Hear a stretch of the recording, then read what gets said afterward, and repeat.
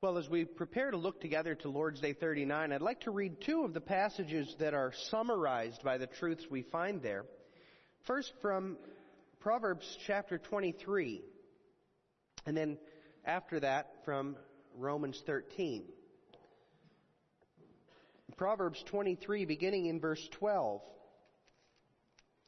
says, "Apply your heart to instruction, and your ears to words of knowledge. Do not withhold correction from a child.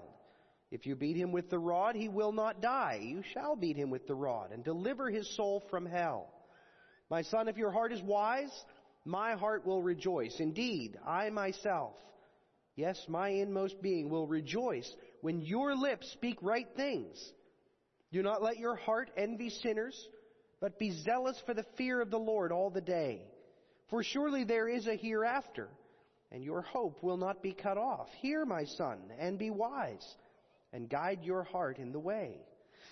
And then he offers in the next couple verses counsel against drunkenness. And then in verse 22 he says, "Listen to your father who begot you, and do not despise your mother when she is old. Buy the truth and do not sell it.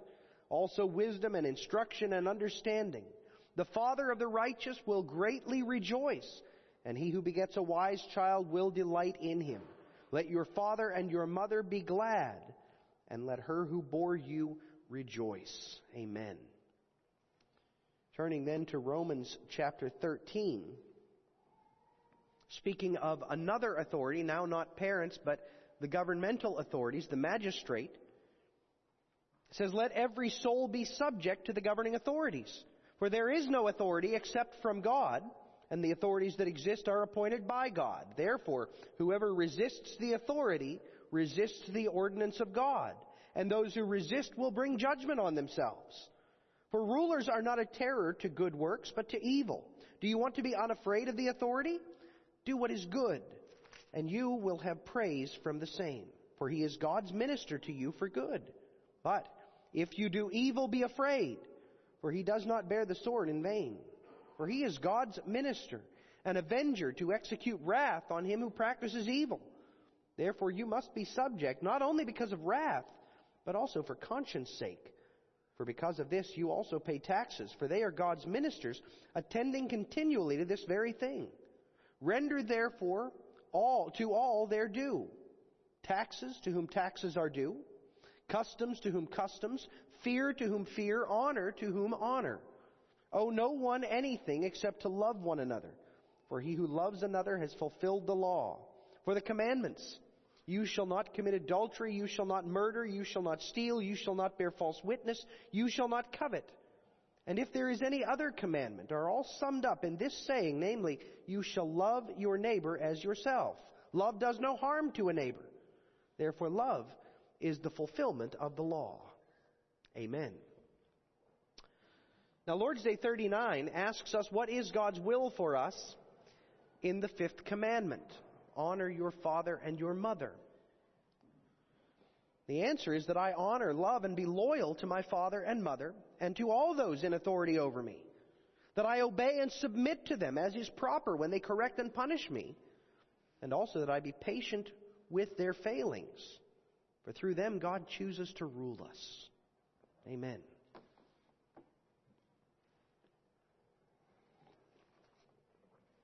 Congregation of God, beloved in Christ. There are few words in the English language today which are more despised than the word submission.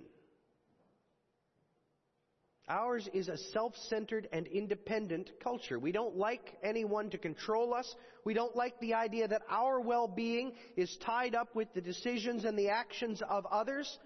With the poet Walt Whitman, who was uniquely American, our culture asks, what do you suppose will satisfy the soul except to walk free and own no superior? That's what the natural man, the sinful man, desires. To be utterly free, to own no superior to whom he must answer except for himself, his desires, his mind, his thoughts, him. Ironically, that self-centered independence is actually a form of bondage. It's a prison of sorts, binding us not with brick and mortar, not with bars of iron, but binding us with the passions and the sins that enslave men. And the only way we can escape that prison of our self-centered passions of the flesh is by submitting to one who is greater, to God, and to those whom He sets over us. It's only in submitting to Christ that we can be freed from the penalty of sin and the judgment of God. It's only by submitting to the church that we are freed from ignorance and loneliness. It's only in submitting to the government that we're freed from the fear that evil men will harm us. It's only in submitting to our parents that we are freed from the hopelessness of finding our way in a world that we can't understand. Only in the way of submission will God's people find true freedom.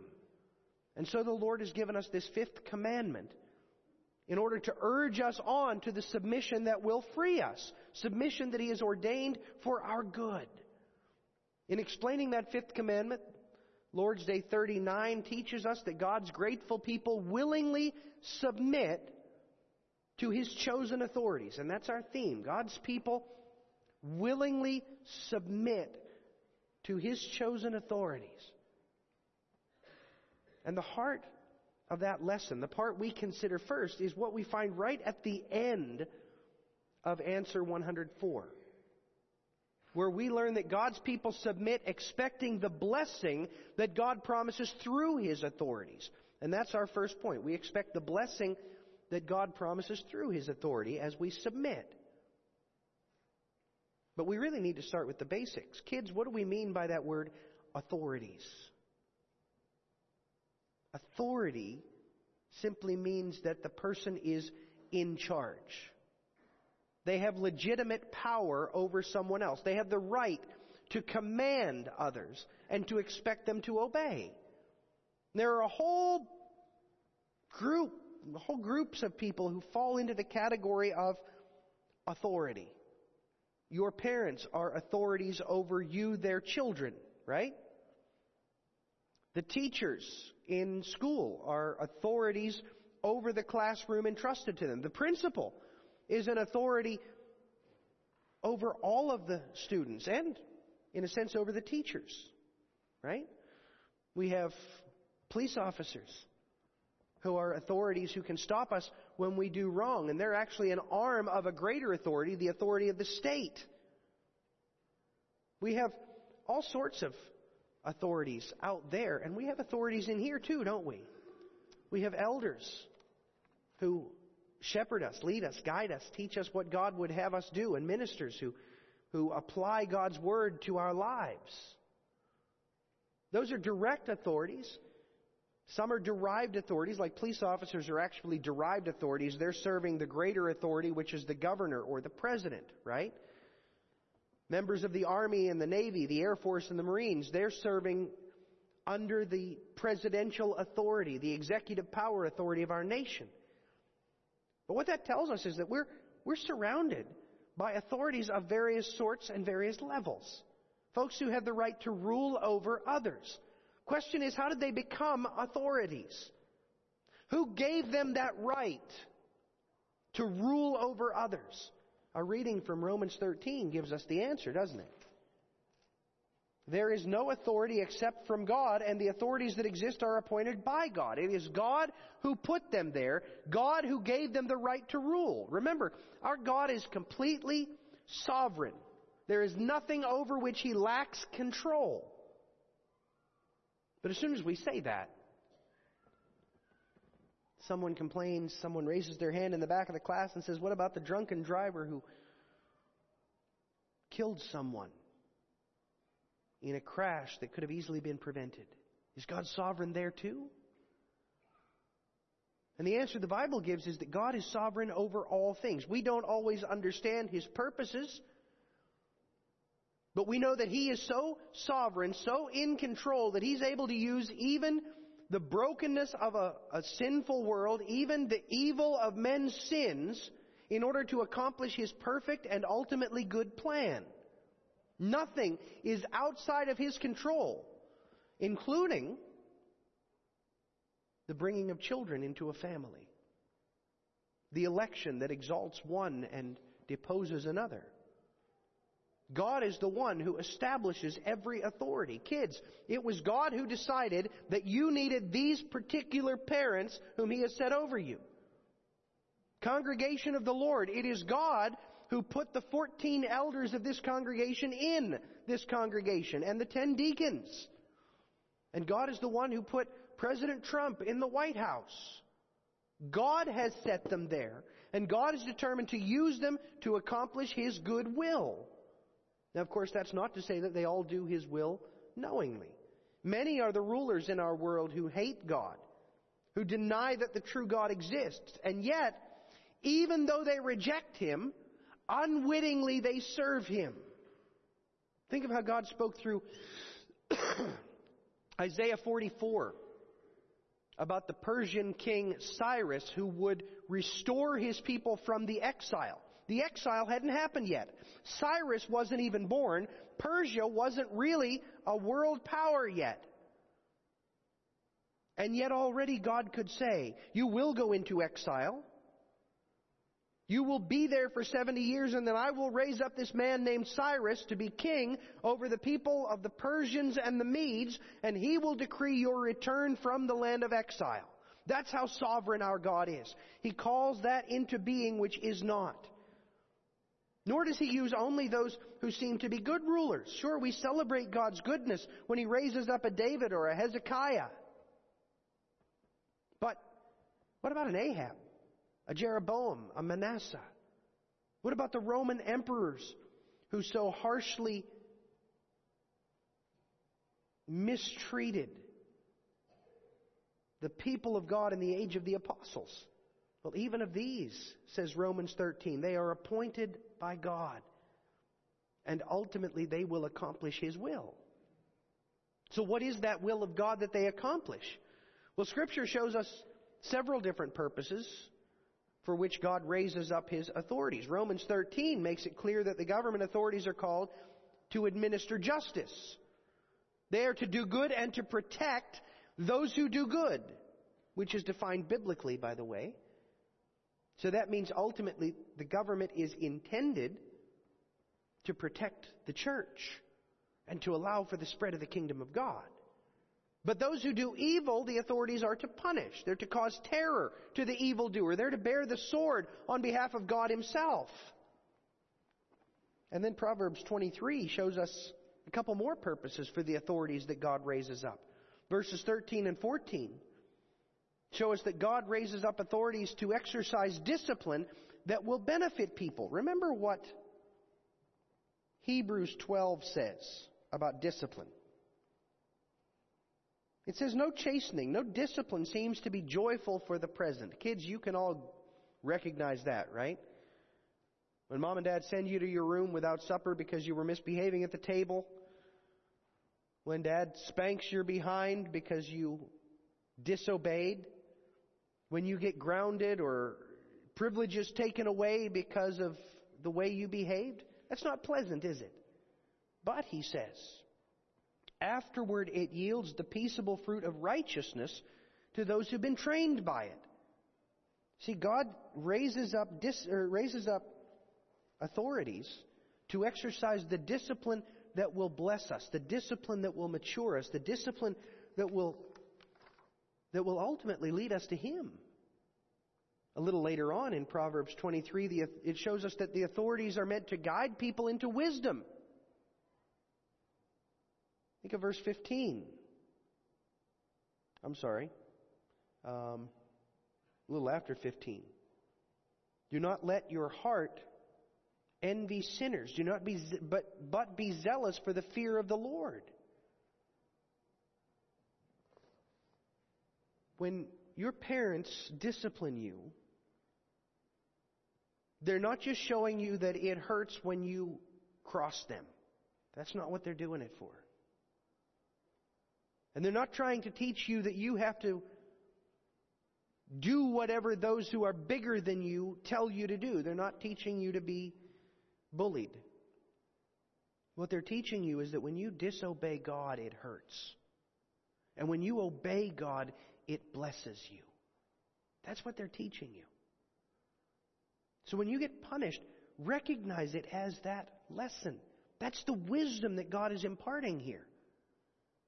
Parents, that also, by the way, means that when you impart that discipline, you need to make sure that you emphasize that lesson. I don't want to punish you, but you've done wrong. And because you've done wrong, you need to know that that's going to hurt. Because if you don't learn that from me, then you're going to run afoul of God. You're going to live a life of disobedience to God, and that hurts in a way that is eternal. Right? They need to hear that.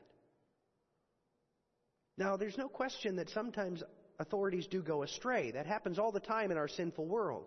And there's no shortage of ways in which they can go astray. They might exceed the purposes for which God has put them there.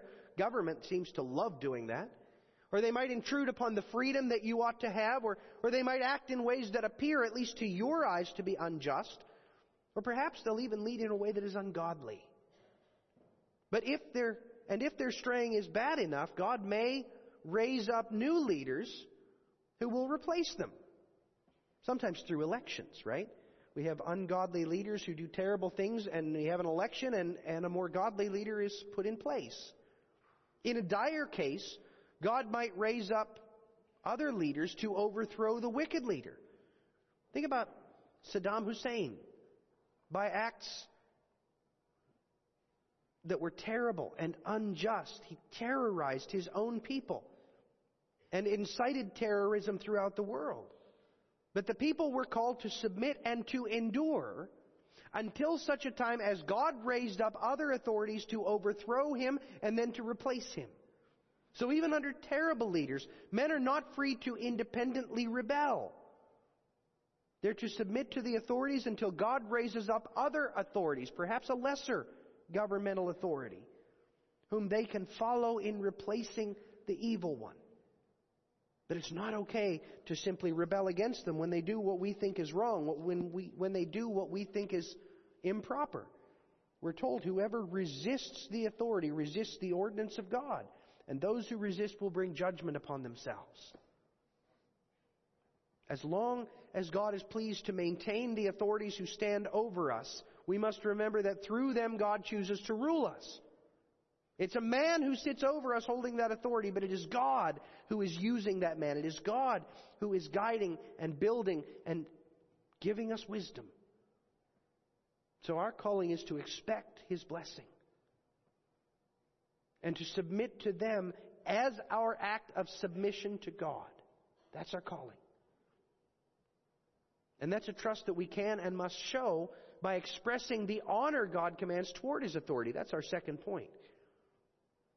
We expect the blessing God promises through His authority, and we show that we expect His blessing by giving those authorities honor. Do you want to be free?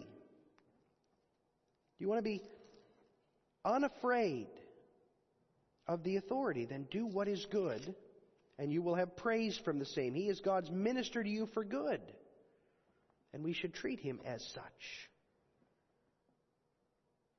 How do we do that? How do we honor our authorities? Well, it depends on the authority, doesn't it? But ultimately, it's a matter of the heart. It's a matter of submitting to God and revealing that we submit to God by the way we treat those whom He has set over us. First of all, it means respect. Romans 13 verse 7 says, "Render therefore to all their due, taxes to whom taxes are due, customs to whom customs, fear to whom fear, honor to whom honor."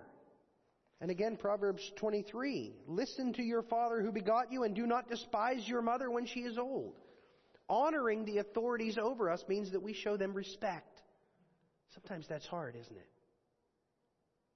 When they do things that we think are unwise or unfair. When they act in ways that show that they probably don't deserve much respect. But even when the individual who is in that place of authority acts in a way that shows that they don't deserve respect, we respect and we honor the office, because it was God who gave that office.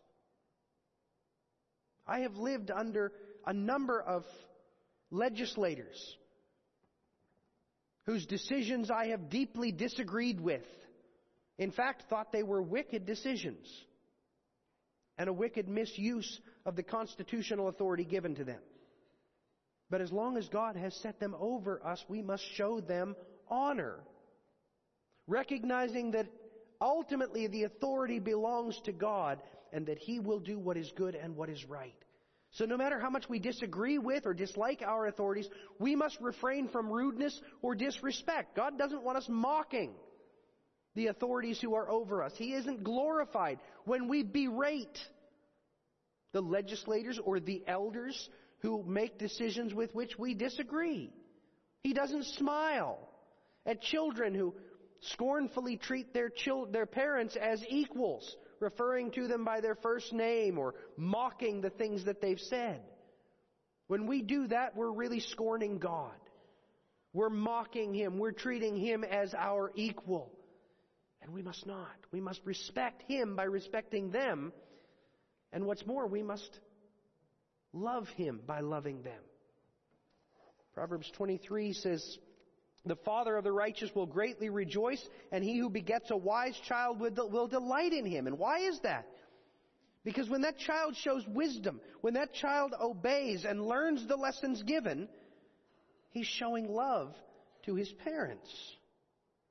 What did we read again in Romans 13? "Owe no one anything except to love one another, for he who loves has fulfilled the law." God wants us to go the extra mile to show love to those who have authority over us. Now that looks different depending on the authority. A young child shows love to his mother by maybe coloring a picture for her. A wife shows love for her husband by listening to him when he's had a hard day. A citizen might write a letter to thank his representative, his legislative representative, for passing a good bill. A church family might invite their elder and his wife out for dinner to show their gratitude and their love for his work. We show love for that person in authority over us by going the extra mile for them. And it's important that we do. As we show love for that authority, we're showing love and appreciation for God who has set them over us. By showing love for our parents, our teachers, our elders, our governors, we're recognizing that even when we disagree with them, even when we think that they maybe made the wrong decision at some point or haven't always acted perfectly, we trust God. And we know that God has laid a burden on these men, sometimes these women. It's heavy, it's weighty. I mean, think about your elders. They lead the church with the knowledge that the decisions they make, they have to answer to God. Not just for whether they've chosen properly, but for whether they have led the people of God into greater holiness, into a greater love and knowledge of God, or whether they have led them astray. Knowing, remembering the words of Jesus, it's better for you if you have a millstone tied around your neck and be tossed into the depths of the sea than to lead one of these little ones astray. They live with that knowledge. So love them. Pray for them. Honor them. And show them loyalty. That's another way that we can honor those in authority over us. Showing them loyalty. God wants us to defend our authorities against those who would dishonor them. Not necessarily because we're such big fans of them. We might be, or we might not be. But we should have loyalty toward them because God has put them over us. For an example, the state Supreme Court here in Iowa. I would find it hard to disagree more comprehensively than I have with some of the decisions of the state Supreme Court of Iowa. However, God calls me not only to not dishonor the justices of the Supreme Court, but also to refuse to tolerate it when others dishonor them. Kids seem in some ways to inherently understand this concept. They might have arguments with their mom and dad. They might mutter under their breath at home about the decisions that dad has made with regard to their discipline. But let some kid on the playground diss their parents, and they're all over that. They are suddenly their parents' greatest fan. But adults are terrible about this. We know that we probably shouldn't mock the politicians we disagree with. We know we probably shouldn't roll our eyes at the elders. But we certainly take delight in it when others do. But brothers and sisters, we must not. We must show loyalty to those in authority even when we dislike them or disapprove of their decisions. Especially then.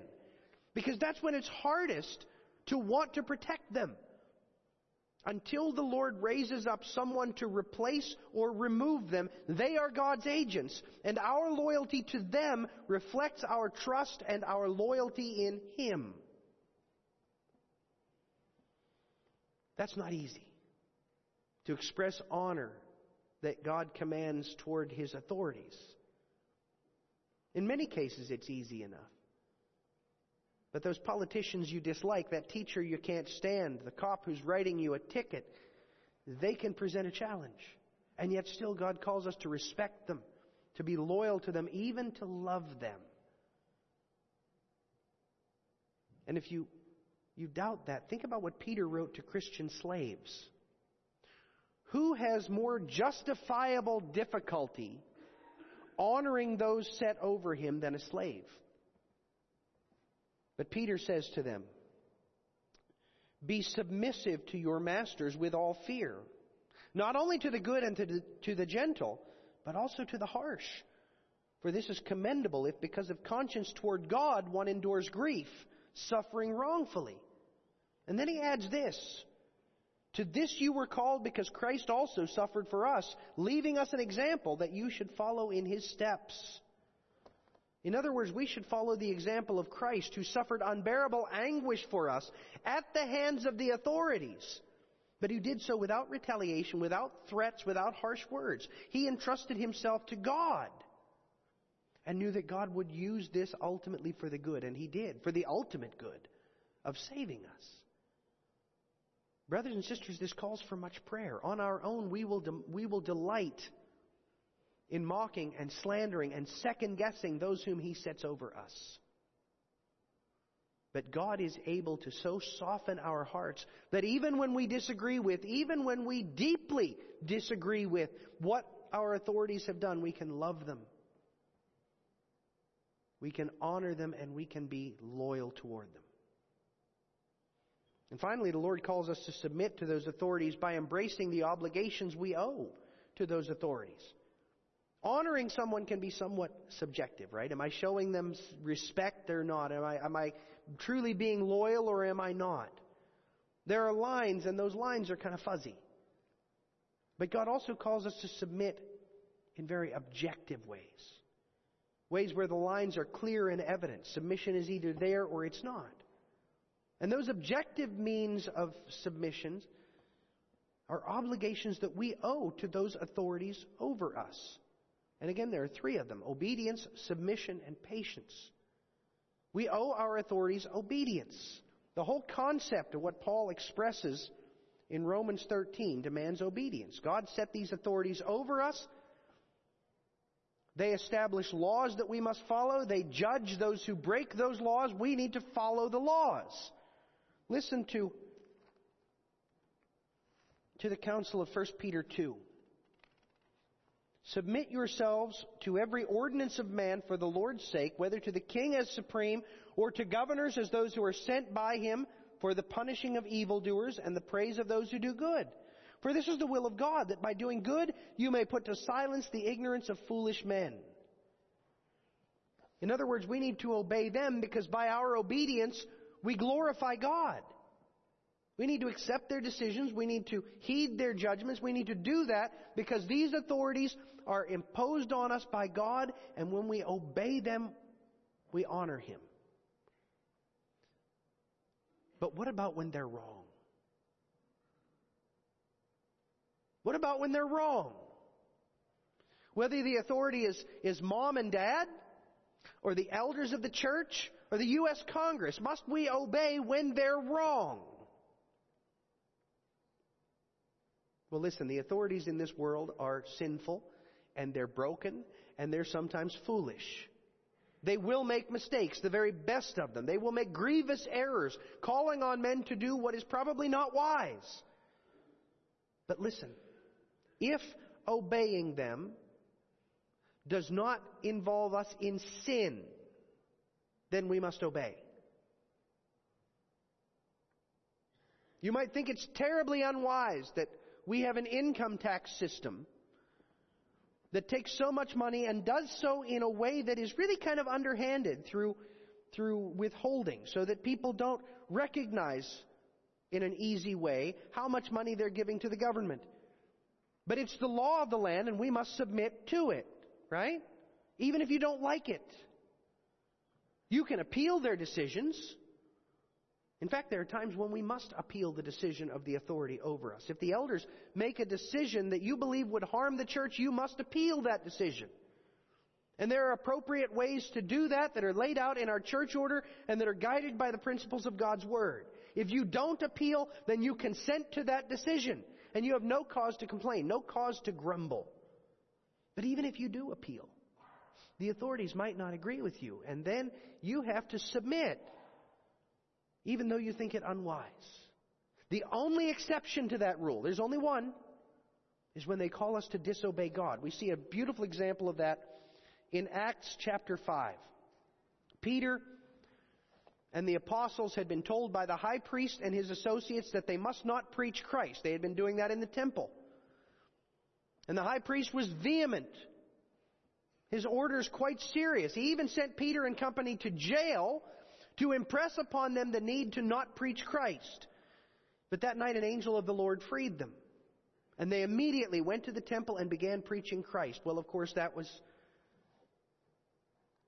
quickly brought to the attention of the high priest. They were arrested. They were brought back before the Jewish council. And those men of authority, they said, "Did we not strictly command you not to teach in this name? And look, you have filled Jerusalem with your doctrine. And you intend to bring this man's blood upon us." But listen to their answer. Peter and the other apostles answered and said, "We ought to obey God rather than men." See, that's the dividing line. That's the exception. When the authorities call on us to do what is wicked, what is an obvious exception to God's law, we must obey God, not men. Up until that point, we give in to them. But at that point, when they call us to disobey God, we must say no. But understand that when you encounter that exception, it will cost you. When they heard this, they were furious, and they plotted to kill them. Peter and John and the rest, they said, "We have to obey God rather than men." They said, "Then you need to die." Thankfully, there was a wise Jewish elder there who spoke to them, who brought them down off the cliff, as it were, and told them that that was unwise. But even then, when they had called for the apostles and beaten them, they commanded that they should not speak in the name of Jesus, and they let them go. They beat them. They reiterated their unjust law. And then they let them go with the obvious threat that if you keep this up, you will lose your life.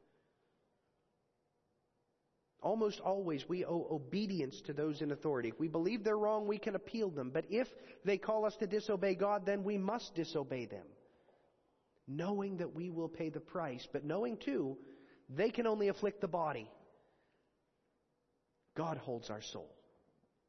So that's our first requirement, is obedience. The second is submission. God wants us to submit to the authorities when we're wrong. Kids, you've all had it happen, I hope.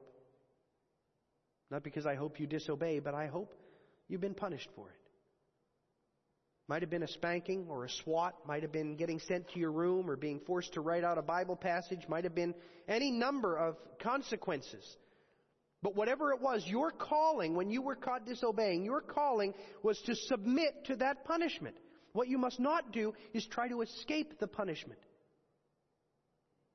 You mustn't lie to the one in authority over you. You mustn't try to blame someone else. You mustn't try to flee the authorities, because to do any of that is to rebel. Listen again to what God says to us through Romans 13. Whoever resists the authority resists the ordinance of God, and those who resist will bring judgment on themselves. And then he says, you must be subject not only because of wrath, but also for conscience sake. The Lord wants us to submit when we do wrong, because by that punishment we will be blessed. We will be taught to walk in the way of righteousness. We will be taught to take up wisdom. We will be taught to submit ultimately to God. So we must obey, we must submit to the authorities, and finally we must be patient with them. The authorities over us are all sinners. Like every one of us, they have faults, they have failures, they make mistakes. Some will be so corrupt that they will willfully do wrong. But God has ordained to use those authorities for our good. He used David for the good of Israel, despite the murder of Uriah and the death of 70,000 Israelites because of David's census. He used Herod to bless Israel, despite the murder of the children of Bethlehem. And He uses all of our leaders, from the greatest to the worst, likewise, despite their sometimes glaring and amazingly large sins. Abortion makes it hard to be patient with them. When we dislike an authority, when we disapprove of what he's done, we want rid of him. At the very least, we feel like undermining him, so that he will seem illegitimate in the eyes of those around us. But God says, no, submit to them. I have given them. I will use them for your good. Remember when Paul wrote this from Romans 13? Very likely the one on the throne was Nero, whose persecution of Christians was to that time absolutely unheard of. But nonetheless, he says submit. Because in submitting to them, you submit to me. Folks, here's what it comes down to. God is in charge. He's the one who has set every authority over us. He's the one who promises to use those authorities to advance His kingdom and to bless His people. And our calling is to believe Him. Not them, Him. To trust Him. To submit to Him through those whom He set over us. It's not a popular idea, even among us, even in our hearts. But God will use our submission as a witness to a watching world, and also as a means of blessing His church. May He empower us to do that which is so difficult for us. And may He be glorified as we submit to Him through them. Amen. Let us pray. O Lord, our Heavenly Father, You are the one who sets these authorities over us. You are the one who has blessed us and provided for us, often in ways that we don't even understand. And You know our hearts. You know how quick we are to criticize, how slow we are to obey. But Lord, we pray that You would teach us to be submissive to You through these authorities You've set over us. That You would lead us to trust You as You guide and rule through these men You have ordained.